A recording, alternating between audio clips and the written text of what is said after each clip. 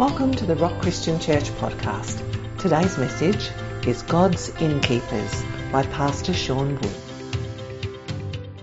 Father, we thank you for all that you have done for us. What a privilege to celebrate that so freely here this morning. As we open your word, Lord, I pray that our hearts would be open and our spiritual ears would also be open. Lord, we invite the Holy Spirit to speak to us this morning. In your wonderful name. Amen. If you've got your Bibles and would like to meet me in Luke chapter 10, today I want to take the opportunity, seeing how you'll notice that there's still some people that are coming through the throes of COVID and coming out of and still a couple of people that are coming out of that, and we continue to pray for them. But that has allowed me and afforded me the opportunity to just take a couple of Sundays this week and possibly even next week, just a couple of standalone messages before we jump back into the book of Revelation. And my hope today is to share my heart with you. I hope to do this every year, but just what is my heart and what is our heart as a leadership here for church, just where we go. I'm not for those that are wondering, I'm not a huge Vision Sunday kind of guy. I'm not against those things. It's not how I'm wired. I'm not a word for the year kind of guy. I believe God actually unfolds his vision before us and we walk in that, and I pray that he would continue to do that. But why the Rock, and kind of why do I believe that we're here? That's kind of where my heart is today, and I hope to share that. I hope to do so by going a little bit deeper into one of my favourite parables, which is the parable of the Good Samaritan. I know when we read that, I know when we look through the parable of the Good Samaritan, we may apply that as, well, we should be the people that should go out of our way to show mercy. And if that's you, that's great. Please keep doing that. But I wonder whether we could scratch beneath the surface today, and I wonder whether we could unpack the parable of the Good Samaritan is deeply soaked in gospel. And I hope to dig beneath the surface and unpack that. And many people will know that when I was in Tasmania, I had a range of jobs. You could say that I was a jack of all trades, but a master of none. I had many jobs. One of them that I have a confession to make. For those who don't know my testimony, when I was in Tasmania, I was heavily involved for a period of time in drug manufacturing. Legally in a morphine factory making medicinal morphine. Sorry, I probably should have cleared that up.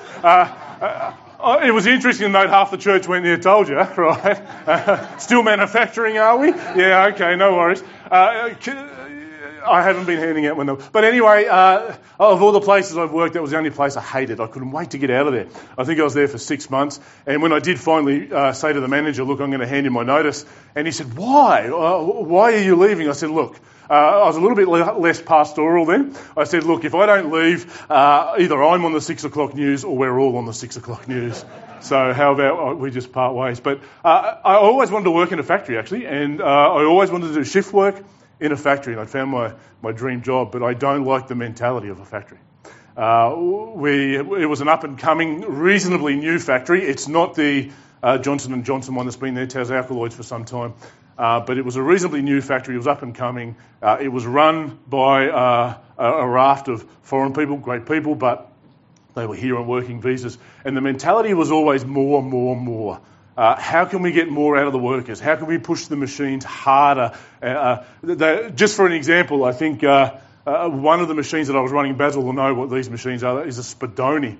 Now, they said best conservative estimates is we can do a full cycle on the Spadoni in 40 hours. That's what it was when I got there. By the time I left, I was doing 2 cycles in a 12-hour shift.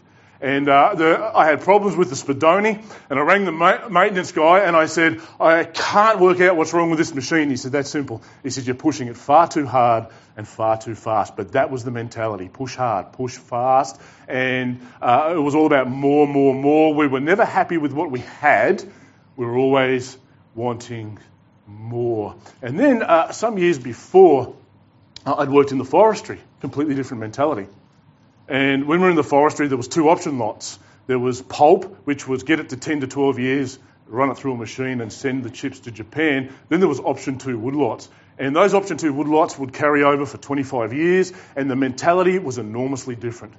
The mentality was there was tender care right from the outset because you wanted to maximise the potential in each and every tree. It wasn't about more. We weren't trying to plant more trees or increase the borders of the coop. The whole mentality was how do we take this from a very small seedling to something that is all of your floor veneers, all of the laminates, timber laminates and so forth come from these logs, on peeler logs.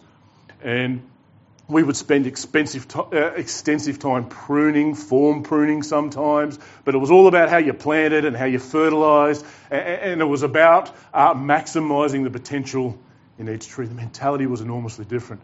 My heart, as we come into Western culture, my heart bleeds at times when I hear language that means churches are becoming far too more like a factory and less like forestry coop. And my heart is sometimes the language can be, instead of focusing maybe on the 100, 200 people we have, we're always focused on the 200 we don't have and how can we get more people in.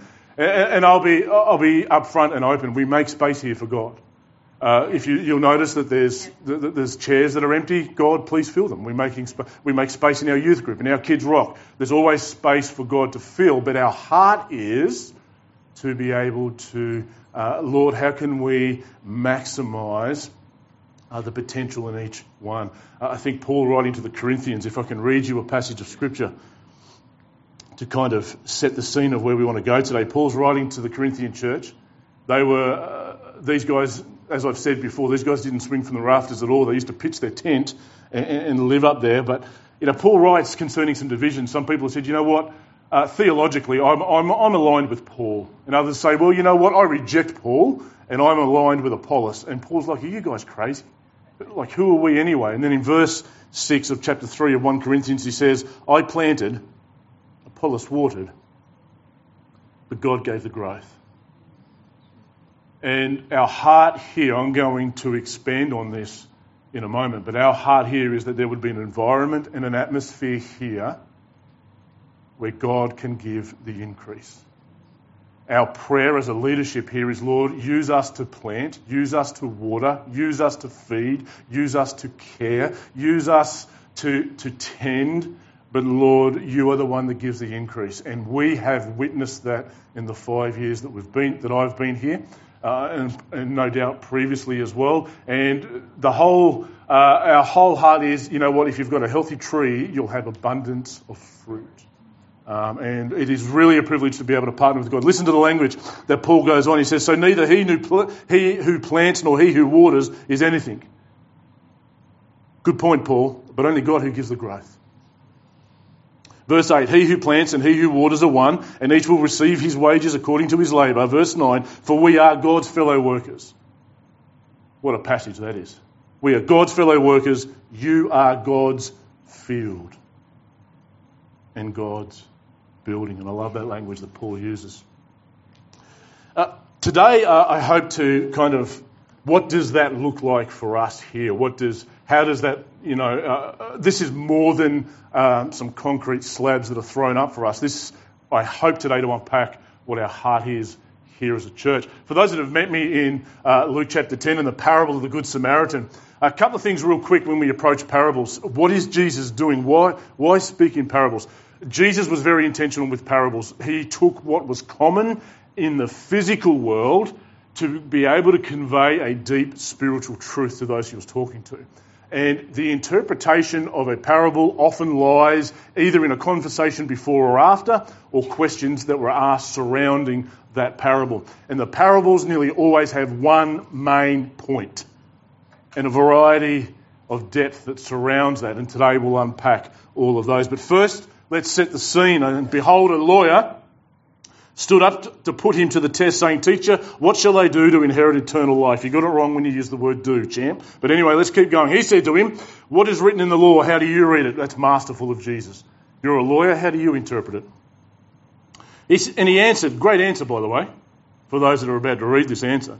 You shall love the Lord your God with all your heart, with all your soul, and with all your strength, and with all your mind. And you shall love your neighbour as yourself.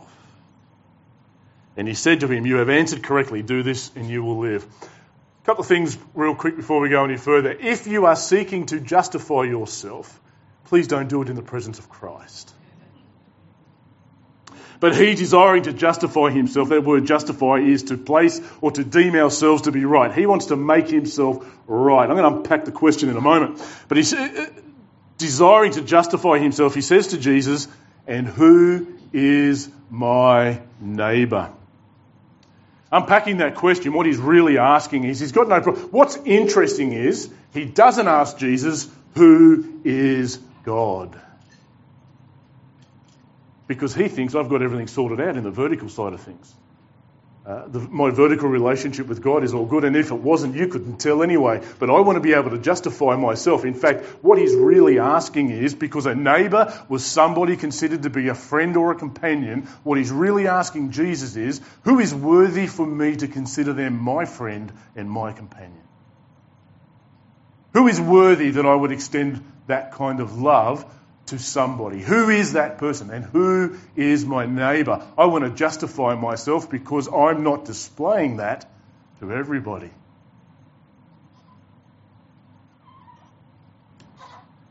So Jesus will answer that question, and we will thoroughly answer that question by the time we get to the end.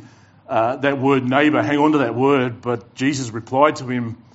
Now we enter the parable. A man was going down from Jerusalem to Jericho, and he fell among robbers, who stripped him, beat him, and departed, leaving him half dead.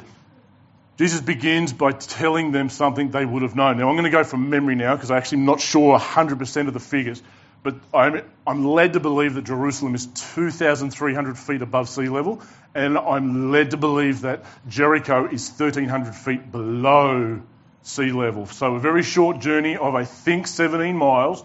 You have to descend 3,600 feet to get to Jericho. It was well known that that road was a very dangerous road. It was a very hazardous road. It was a very steep road. It had many blind turns and corners. And it was also known to be fraught with danger with robbers. Jesus was very intentional when he picked the road from Jerusalem down to Jericho. And have a look at what happens to this man. First question that comes to everybody that's listening to Jesus is, why is this guy travelling alone? Why is he on his own in one of the most dangerous treks? And don't we all make silly decisions and choices, foolhardy choices that find us on this road? How many people, when I read this, might say, you know what, that road sounds like life for many of us. In fact, if I can jump forward to the end, maybe all of us at some point in time at least are this man that finds himself on the road from Jerusalem down to Jericho. How many of us have said, well, I've had moments and seasons in my life when I felt stripped, when I felt robbed, when I felt beaten and left half dead and could not get up on my own. Can I tell you, we see people like this in Foodlink every single week. Every week. I see people like this at the gym. They think they've got it all together. You know, the ones that can, they look like they've got it all together on the outside, but you know full well, I know people like this when I'm out and about and I'm having conversations with people. I know people like this that have millions of dollars in the bank, and they say, I'm as empty today as I was when I had nothing. I feel like life has chewed me up, spat me out, and left me for dead. Anybody ever felt like that at any point in time? Anybody ever had circumstances like that? Anybody ever come to the end of relationships that maybe you find yourself in that position? The reality is, most of us, if not all of us, have found ourselves in that position. Verse 31, now by chance. I know I've said many times that there's no such thing as coincidence or chance, and I know everybody's going to say, well, there it is right there, Pastor, but the Greek word there means events that happen in accordance with divine arrangement. So you still don't get away with it. You know that song, He's Always Working? Sometimes we make silly decisions and we go from Jerusalem down to Jericho, and sometimes God says, hey, listen, why don't we go for a walk from Jerusalem down to Jericho? And sometimes people make that path very easily, and others find themselves amongst robbers all the time. Now, by chance, and Jesus doesn't use a name here. When Jesus uses a name, parable of Lazarus and the rich man. That's a message for another day. We don't have time today. But when he does, it's deliberate and intentional. When he doesn't, it's also intentional. This isn't about a particular person. This is about a character. Now, by chance, a priest was going down that road, and when he saw him, he passed by on the other side. Yes, when you immediately read that, you will say, isn't he the one you would expect to stop? Yes. So likewise, a Levite, when he came to the place and saw him, notice that both the priest and the Levite see him. You know, when you're walking down the street and in the distance is somebody you know from church that you don't really want to speak to, so you kind of do this kind of thing, so pretend that I didn't see them kind of thing. Oh, you don't do that? Is that just me, or do you guys do that to me? There's actually no getting away with it. These guys saw him in the condition he was, and passed by on the other side. And what Jesus is alluding to here, this goes deeper than a couple of people walking past a guy that's copped a flogging on the way down to Jericho. It goes far deeper than that. What Jesus wants everybody that's listening to him to know, because what does the priest and the Levite represent? Everything to do with the Levitical order, everything to do with your dry, stale religiosity, all of your rule keeping, all of your Pharisaical religion. He wants you to know that when religion comes your way, it's going to leave you half dead on the side of the road and pass you by. It does not have the power or the ability to lift you up.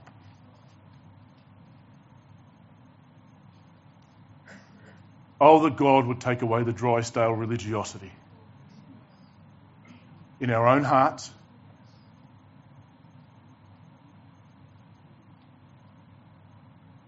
We don't have ceiling fans here. Some churches have ceiling fans just so people don't raise their hands in worship. I'm joking. We're thinking of putting them in, to be honest. No.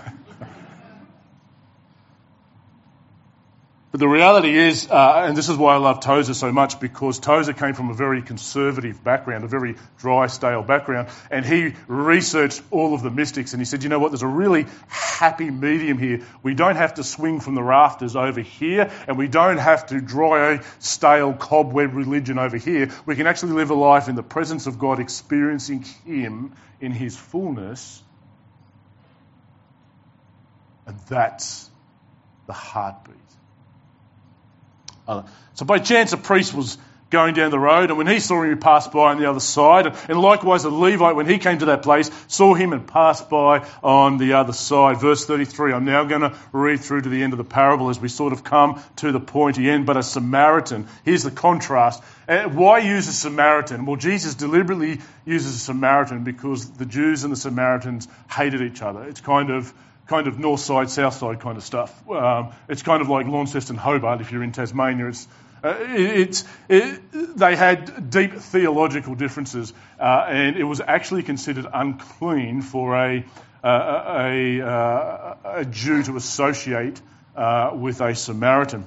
So he is the least likely one that you would expect that is going to pull up stumps and come across to his aid. But a Samaritan, listen to the language now. As he journeyed, came to where he was. I love this. And when he saw him, something happens. He had compassion. I want to unpack that word before we go any further because it's a really, really important word. You will read, as you read through the Gospels, you will read instances where it says, Jesus, looking upon the crowds, had compassion upon them. You will read that Jesus, seeing the condition of the man, had compassion upon him. And what compassion means, it means in the Greek to be moved in our inward parts. It's not indigestion. But it means to be moved. It actually directs us to an action. Compassion means not only do I see your suffering, here's the really big difference. Not only do I see your suffering, like the priest and the Levite, I'm actually going to step into your suffering with you to bring you aid. And for those that are sitting here going, you know, God's called me to be a pastor, that's exactly what it means.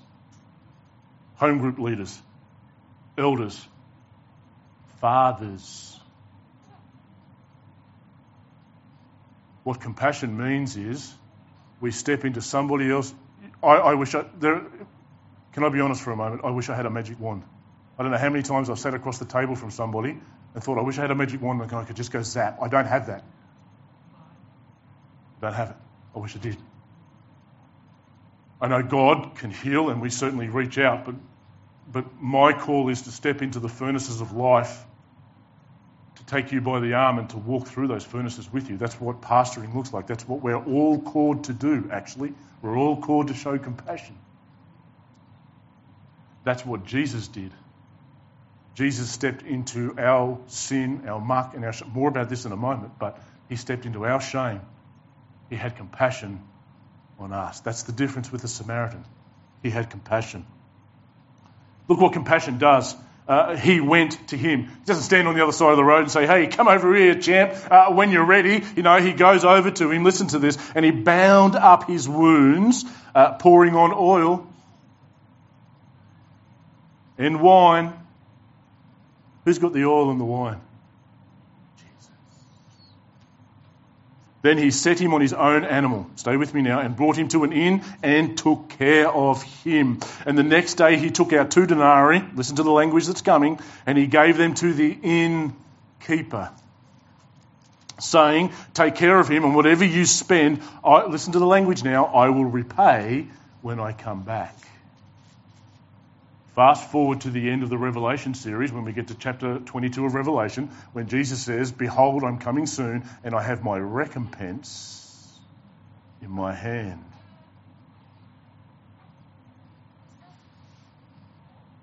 As we come to the end of this and we begin to ask ourselves, who are we in this parable? Can I stretch this morning? Can we dig a little bit deeper? And maybe we are the innkeepers.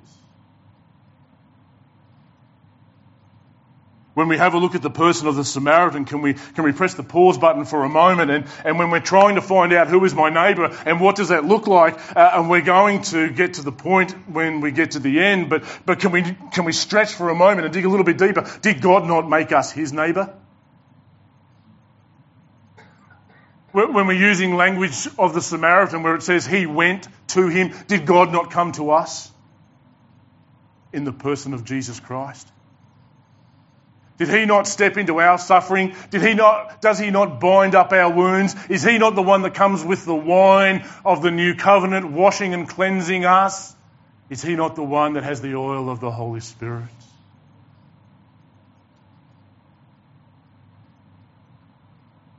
And our wonderful Saviour found us at one point, but continues to find people laying on the side of the road of life, broken, battered, bruised and wounded, and he brings them to the inn. Welcome to God's inn this morning.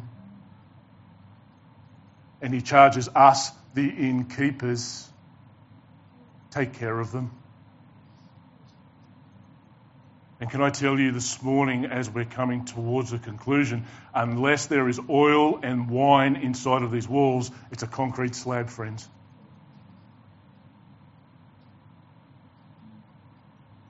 I've known deep companionship when I was playing football. I played football with 17 other guys that had my back. If I wasn't at football, they used to ring and say, what's wrong with you? What's the difference? In here, the broken find healing. And God gives us his 2 denarii, his resources, to take care of them. And whatever we spend, he will pay us back. Underneath that word care is an enormous amount of sermons, I'm sure. But these are the kind of words that keep pastors up at night. What Jesus has charged us to do is he brings the broken and says, take care of them. Let's read to the end of the passage. Verse 36, which of these 3 do you think proved to be a neighbour? I love how Jesus flips this. He's not even going to answer the man's question. The man's question is, who is my neighbour? Who is worthy for me? No. Jesus is saying, you know what, forget that. I'm not going to distinguish who your neighbour is. What I'm going to do is charge you to be a neighbour. Which one of these was a neighbour? Interesting how the man doesn't say the Samaritan. Listen to his answer. Which one of these 3 do you think proved to be a neighbour to the man who fell among the robbers? Verse 37, he said, the one who showed him mercy. Mercy, biblically, the New Testament word for mercy assumes the need on the part of the one who requires it and the adequate resources of the one giving it. That's why God's so merciful. His resources are boundless. His resources of mercy. What does Jesus say? He said to him, the one who showed him mercy, and Jesus said to him, you go and do likewise. So what does it look like to be a neighbour? Well, it looks like we go out to a broken, busted up world with wine and oil in our hands, binding up people's wounds in the name of Christ. But when God brings them here, our heart here as a church is that you will find a place to heal. I've only been a pastor for a very short time. I've only been a pastor for 5 years, but this I know, people inside these walls find themselves amongst the robbers as well. I've spoken to people who will tell you that life has chewed them up and spat them out as well.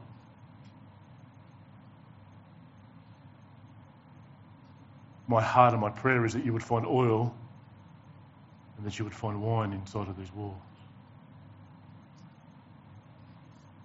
I don't know who has ever seen the movie Lone Survivor. My boys forced me to make them watch it.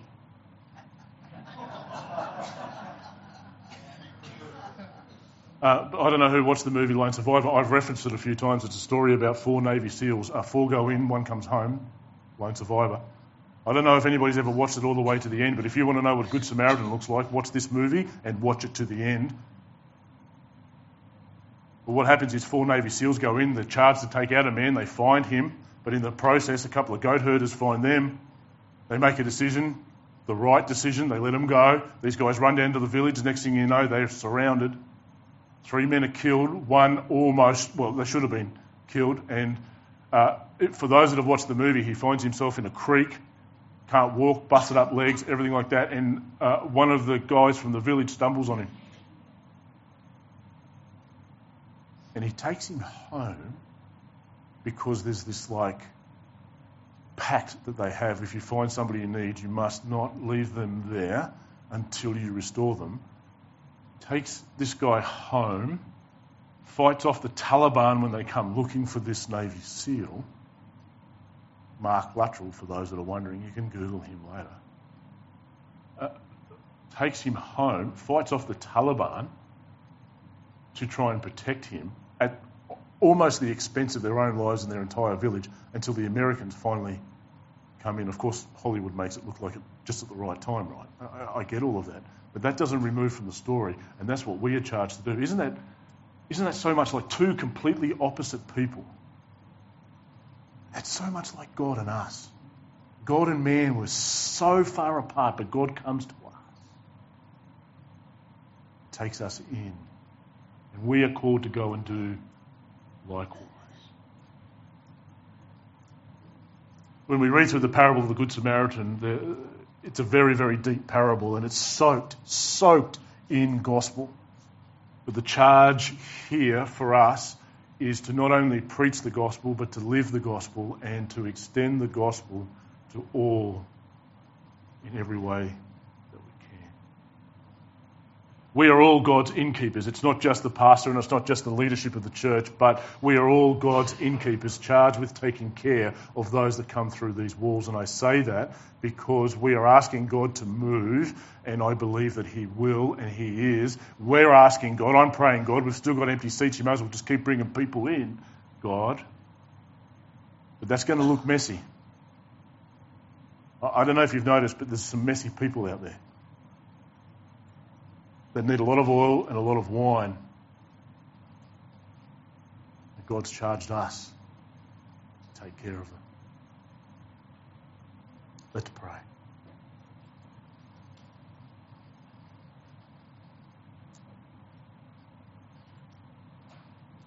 Father, I thank you that as we read through this parable, we are reminded of the fact that we didn't find you, you found us.